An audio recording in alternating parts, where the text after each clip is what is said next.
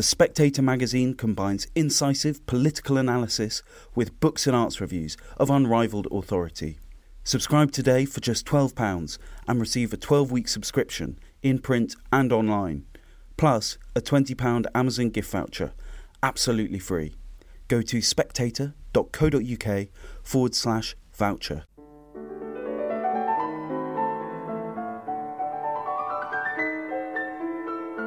Hello and welcome to Table Talk, the Spectator's food and drink podcast.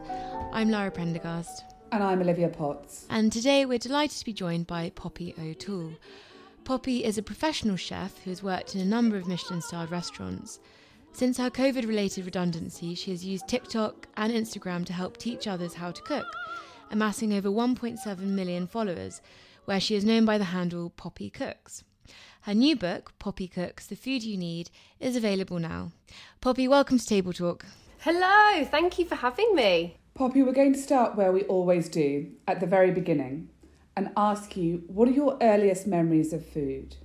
Well, I am a fiend for food quite terribly. I really enjoy it. So, earliest memories, I was obsessed with poussins when I was younger and made my grandmother get poussins for everybody in the family so I could do little mini roast chicken dinners. And then, so she was like my main kind of like foodie, but then depressing, but she passed away. So my granddad was left on his own, right? So I went and had a sleep over there. And my mum came to pick me up, and she came in to myself and my granddad eating Spanish onions like an apple with cheddar cheese, because he never had to cook before. So we were just there, like...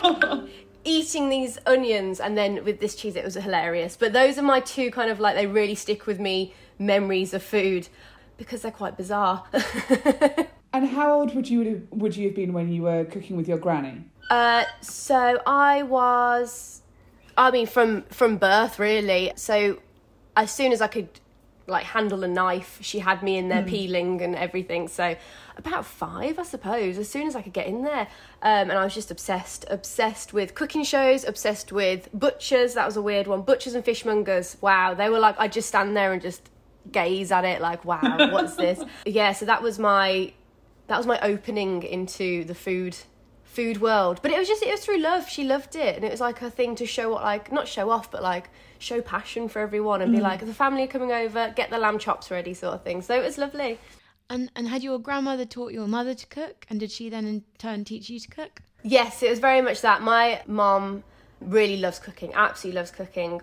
Same sort of thing, but then she had me, so I suppose it was give the baby to the grandmother for a little while, let's have a break sort of thing. So then my grandmother started teaching me. And what did family meal times look like for you when you were growing up at home? It was a lot of French cooking. My nan loved everything French. She only drank French wine. She only made like coq au vin, beef bourguignon. It was very, very French orientated. And there was always probably about 6 people. We're a small family, but there was always 6+ people eating dinner. Whether it was a neighbour, whether it was a friend, just somebody else would be there. Plenty of wine, and I would just be sneaking off into the fridge to try and find any chocolate for the dessert or just eating anything else that was left in the pan. So that was me just constantly trying to eat something extra. And tell us about school food. Do you have happy memories of school food? Yeah, I'm obsessed with school food. I used to love school food. I'd have my packed lunch, but then also try and nick any money to try and get school meal as well. Like this, I'm obsessed. I've got a problem. My favourite thing, I think I confused my lunch. So my mum had made me a sandwich, wrapped it in foil, left it in the fridge, and I'd gone to pick this sandwich up as I was rushing out because I was always late for school. And what I actually picked up was an old tin of corned beef that was wrapped in foil. But I didn't complain. I was so happy, and I was sat eating just a tin of corned beef. And the dinner lady was coming up to me like, are you okay? Is everything all right? And I was just like, Everything's all right at home. Yeah, is everything okay? I was like, yeah, it's fine. And the teacher spoke to my mum apparently after, and like, I don't think it's okay that she's come in with a tin of corned beef. And she was like, I didn't give her a tin of corned beef. But she was so happy. They were like, I think she was all right with it. I just ate the tin of corned beef. So yeah, I love school meals. I used to love custard. I used to go up and get a cup of custard for like 50p or whatever. Just a cup of custard to drink. And any kind of tray bake of cake was available at every... yes, I kind of miss it a little bit. And it doesn't sound like you were a fussy eater as a child. It sounds like you were pretty adventurous as far as children go. Yeah, my only thing is I was obsessed. I hate jelly. It gives me the heebie-jeebies. Jelly is something that I can't actually eat still to this day. I've tried many times. So I used to think that, I don't know who I thought I was as a child, but I'd be like, I don't eat jelly and I don't eat razor clams or white asparagus. Those were my three things. I don't know who I thought I was.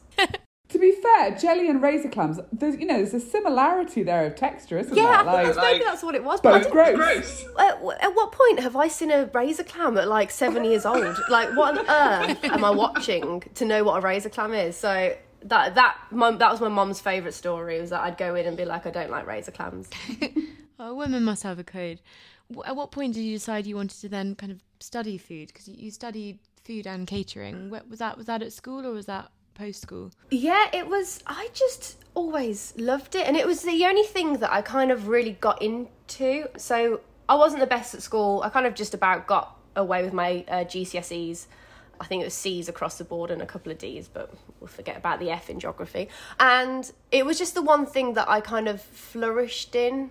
Not even flourished, I didn't do very well in it, but I just really enjoyed it. I love ingredients, I love produce, I love food, and I didn't know that how to concentrate that. So I just stayed in doing my studies. So I did catering at school, and then I think I did my A-levels, food, tech and hospitality.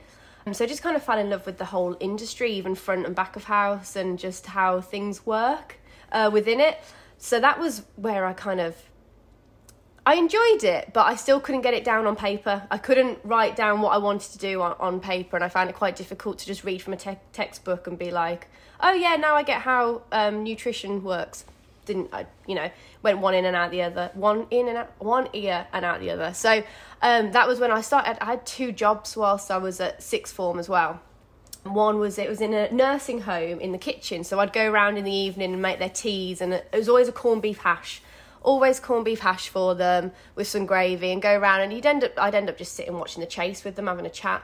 It was great, I loved it. And then I'd go straight from that job to the pub. So I worked in a pub, and I was front of house, and I was doing the bar and stuff. So, and then I just begged and begged and begged to get into the kitchen. Eventually they let me in. I don't know why, but I was in the kitchen porter, getting all the plates done, getting the spuds peeled, all the vegetables chopped, and then I was like, please just let me in for just half a day. Give me a little trial. And they let me in, and that was when I was like, oh, I really enjoy this, actually. I love being able to see the customers enjoy the food that you're making. It was just really exciting. And you've spent a lot of time in Michelin-starred restaurants. Tell us about how you ended up there. Where did that start? Yeah, so I was, I failed my A-levels because I didn't want to do them, and then was just working all the time. And I saw all my friends going to uni and everything, and then this apprenticeship came up, and I was like, am I too old for an apprenticeship? Like, I'm 17, 18, about to turn 18. Like, I'm probably too old for this. But I was like, you know what, go for it. And it was in a Michelin-starred place in Birmingham. So I just went for it, and there was like this 12-week course. You had to like get whittled down from like 20 people to 2 people who were going to get this apprenticeship. And I didn't get it. And then the head chef was like, actually, I want one more. I want a wild card. Poppy, you're coming with us. So I managed to wangle my way in, and I stayed there for about 3.5 years. I didn't know. I managed to get, so we all had to do like a bit of a trial there, and someone else dropped out, and there was a space. Mm-hmm. There was like, oh, someone can go twice. Who wants to go? And I was like, I'm going. Like, I was like pushing people out of the way, like, I'm going back in.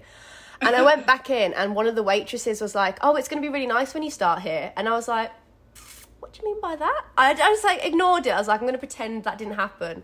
And then when there was like this like ceremony of who's going to get this, and I didn't get called, I was like, oh, I don't wonder why. And he was like, wild card. And I was like, yes, I did it, I got in. So it was all very exciting. But so that's what I stayed there, and I did a level 1 apprenticeship and level 2 MVQ and a level 3. So I was there for like 3.5 years. But I went from apprentice to commis chef to demi chef de partie. So I kind of worked my way up a little bit. But it was a lot of work. And what are your memories of working in kitchens? On this podcast, we speak to lots of people who have kind of differing memories, some positive, some negative. What are your memories? I think you always get a bit of negative. It's quite a harsh industry. It's quite toxic for men and women.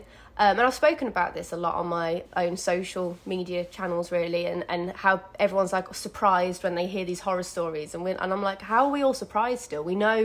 Surely we know that it's quite a volatile place to work. Like, and not only is it bad for men, like with the stress and the mental health and the anxiety and just getting basically bullied all the time, but then for women you also have on top of that sexual harassment and sexual assault. And the more I put it on my socials, the more I get these women come forward, and I'm like, wow, it's much worse than I've ever experienced. And I can only speak from my own experience, and it still sounds stupid, it hasn't been that bad, but some of the stuff that's happened is quite bad. But I'm still like, I'm a good one, I'm a lucky one, I've been all right. But really it's like, oh God. And it's only when you look back that you realise how bad the industry is. You know, like I've had to leave jobs because I was getting less than minimum wage. And I said something about it and they were like, no, you're not doing anything about it. I was like, why? Why can't I just get a normal pay? And I've had to leave jobs because of sexual harassment and stuff like that. So, you know, things happen, but on the whole, I've loved it. I love it. I think it's a really good... This is what I sound like a hypocrite. I think it's really good fun. I really enjoy it. The thrill of it, there's a camaraderie in there, and you kind of become this family in whatever kitchen you're in. And I think I've you know, worked in Michelin-star places, I've worked in fine dining restaurants, I've worked in, like, more of a catering side of restaurants, I've worked in just a la carte, just nice meals, which are more like home cooked. So I've had a little go at a few different bits, but there's still a lot of it that I haven't uncovered yet. And do you think there's a way through the toxic aspect of the kitchen culture that takes us to the other side where the good stuff exists? Yes. How do we fix it? I think it's just going to come with time and people speaking about it. I don't think it was like an unwritten rule that you didn't speak about anything that happened in the kitchen, and it was embarrassing to say like, oh, I'm tired. Like, you couldn't say I'm tired even though you're working 70, 80 hours a week. And I remember once in one of the restaurants I yawned and the head chef was like, "You're tired? You're tired? Do you know how tired I am?" And I was like, "Oh my God, I'm sorry." And you know, Terrifying. and as much as it is funny, and a lot of it is, you've got to take it as a bit of banter.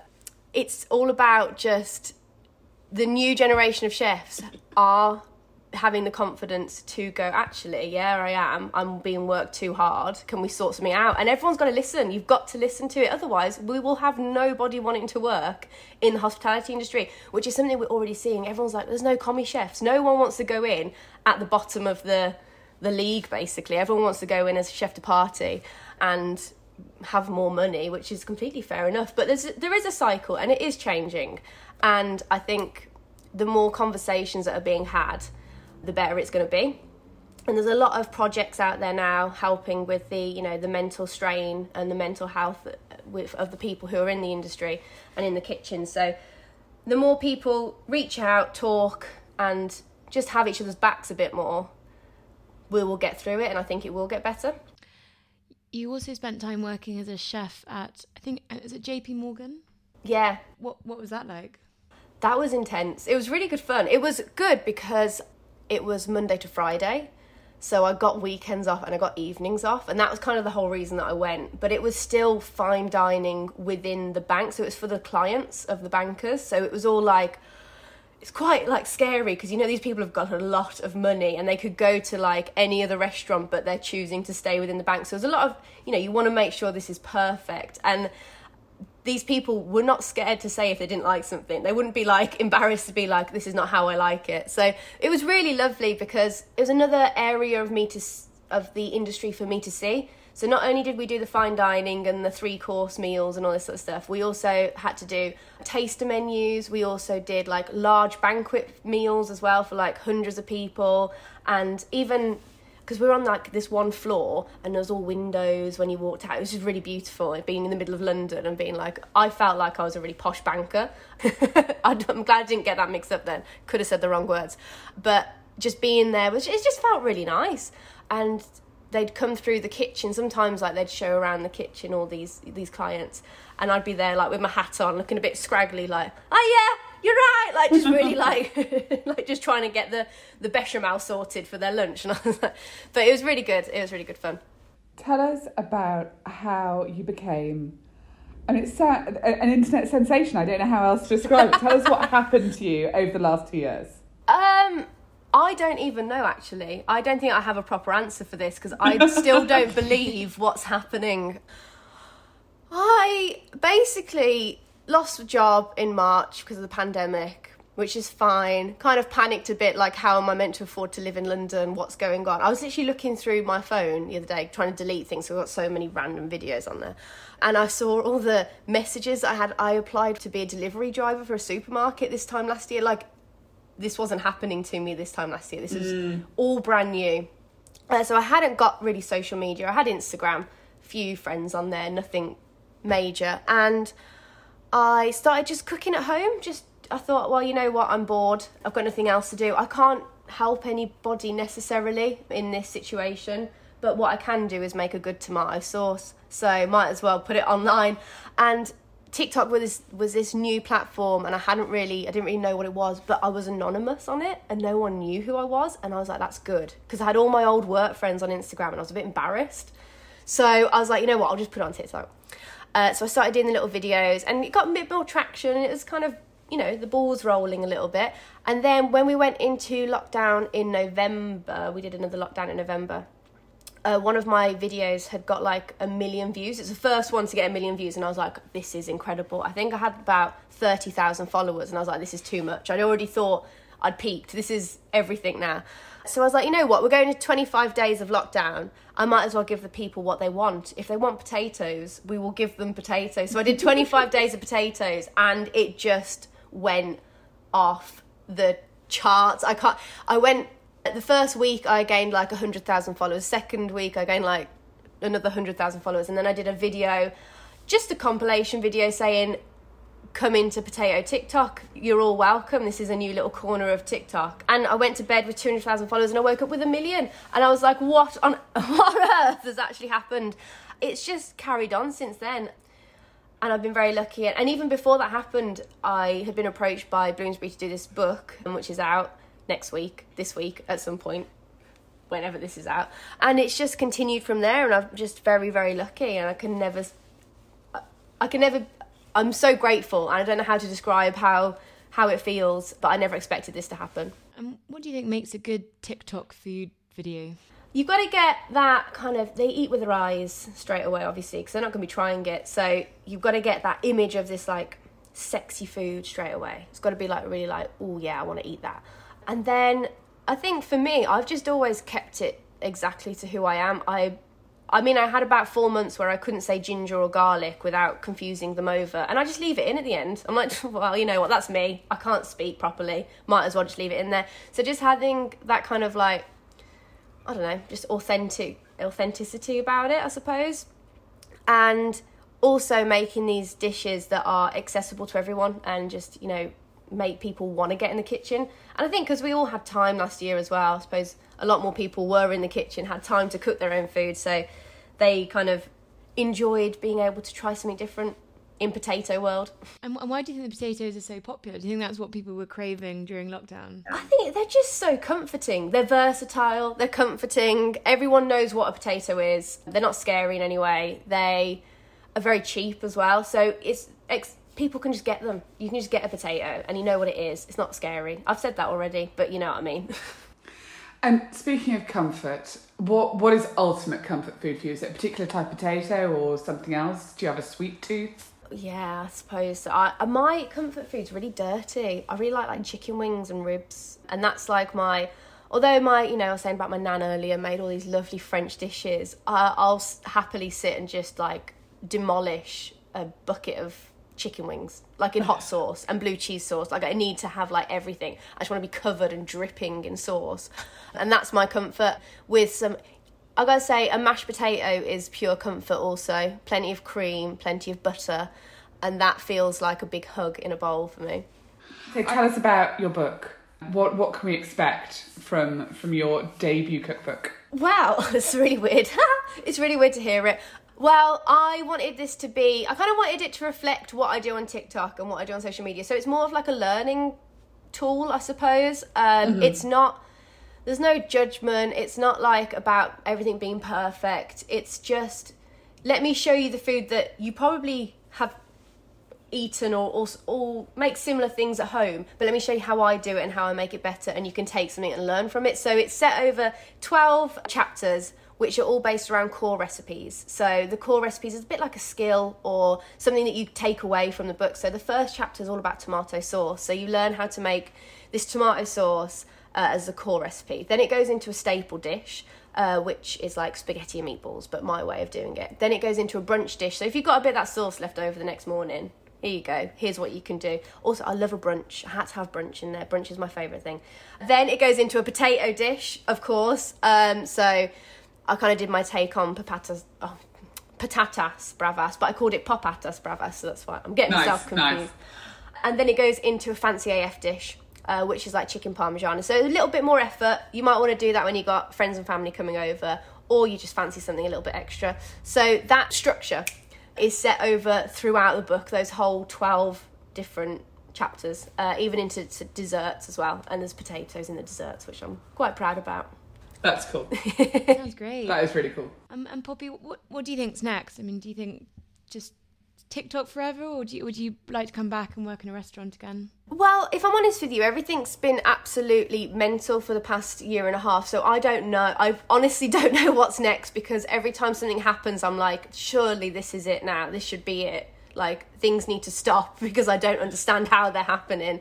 And I don't want to say no to ever going back in a kitchen, but I really do enjoy what I'm doing now and being able to teach people and being able to see what people are creating from like the recipes that I'm giving them. I get really excited about it. So it's never say never. I'd love to do a pop-up. I'd love to do something where I can get out and kind of serve my potatoes to people, I suppose. Maybe if it's like street foodie or something, or taking over someone's restaurant for a couple of days. Would be really good fun, because I kind of miss the buzz being in the kitchen, but I don't think I would go back full time, because I am having really, really good fun. And, you know, see how the book goes. You never know if people want more. I could try and write another one, maybe, hopefully. We'll see. And tell us, finally, what would your desert island meal be? Okay, that's really hard. Oh, God. It would be... Wow. You know what? It's really sad. It would be French onion soup. That's so nice.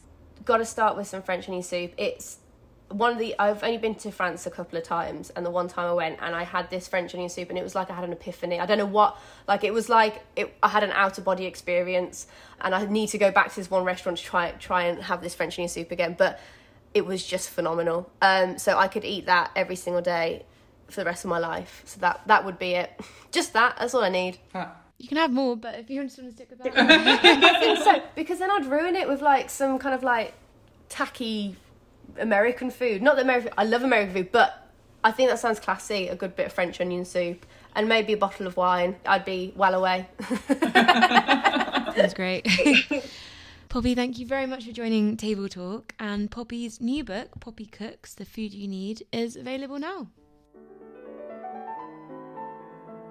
Thank you for listening, and if you've enjoyed the podcast, please do subscribe, and if you've really enjoyed it, please do leave us a star rating and review. It really helps us out.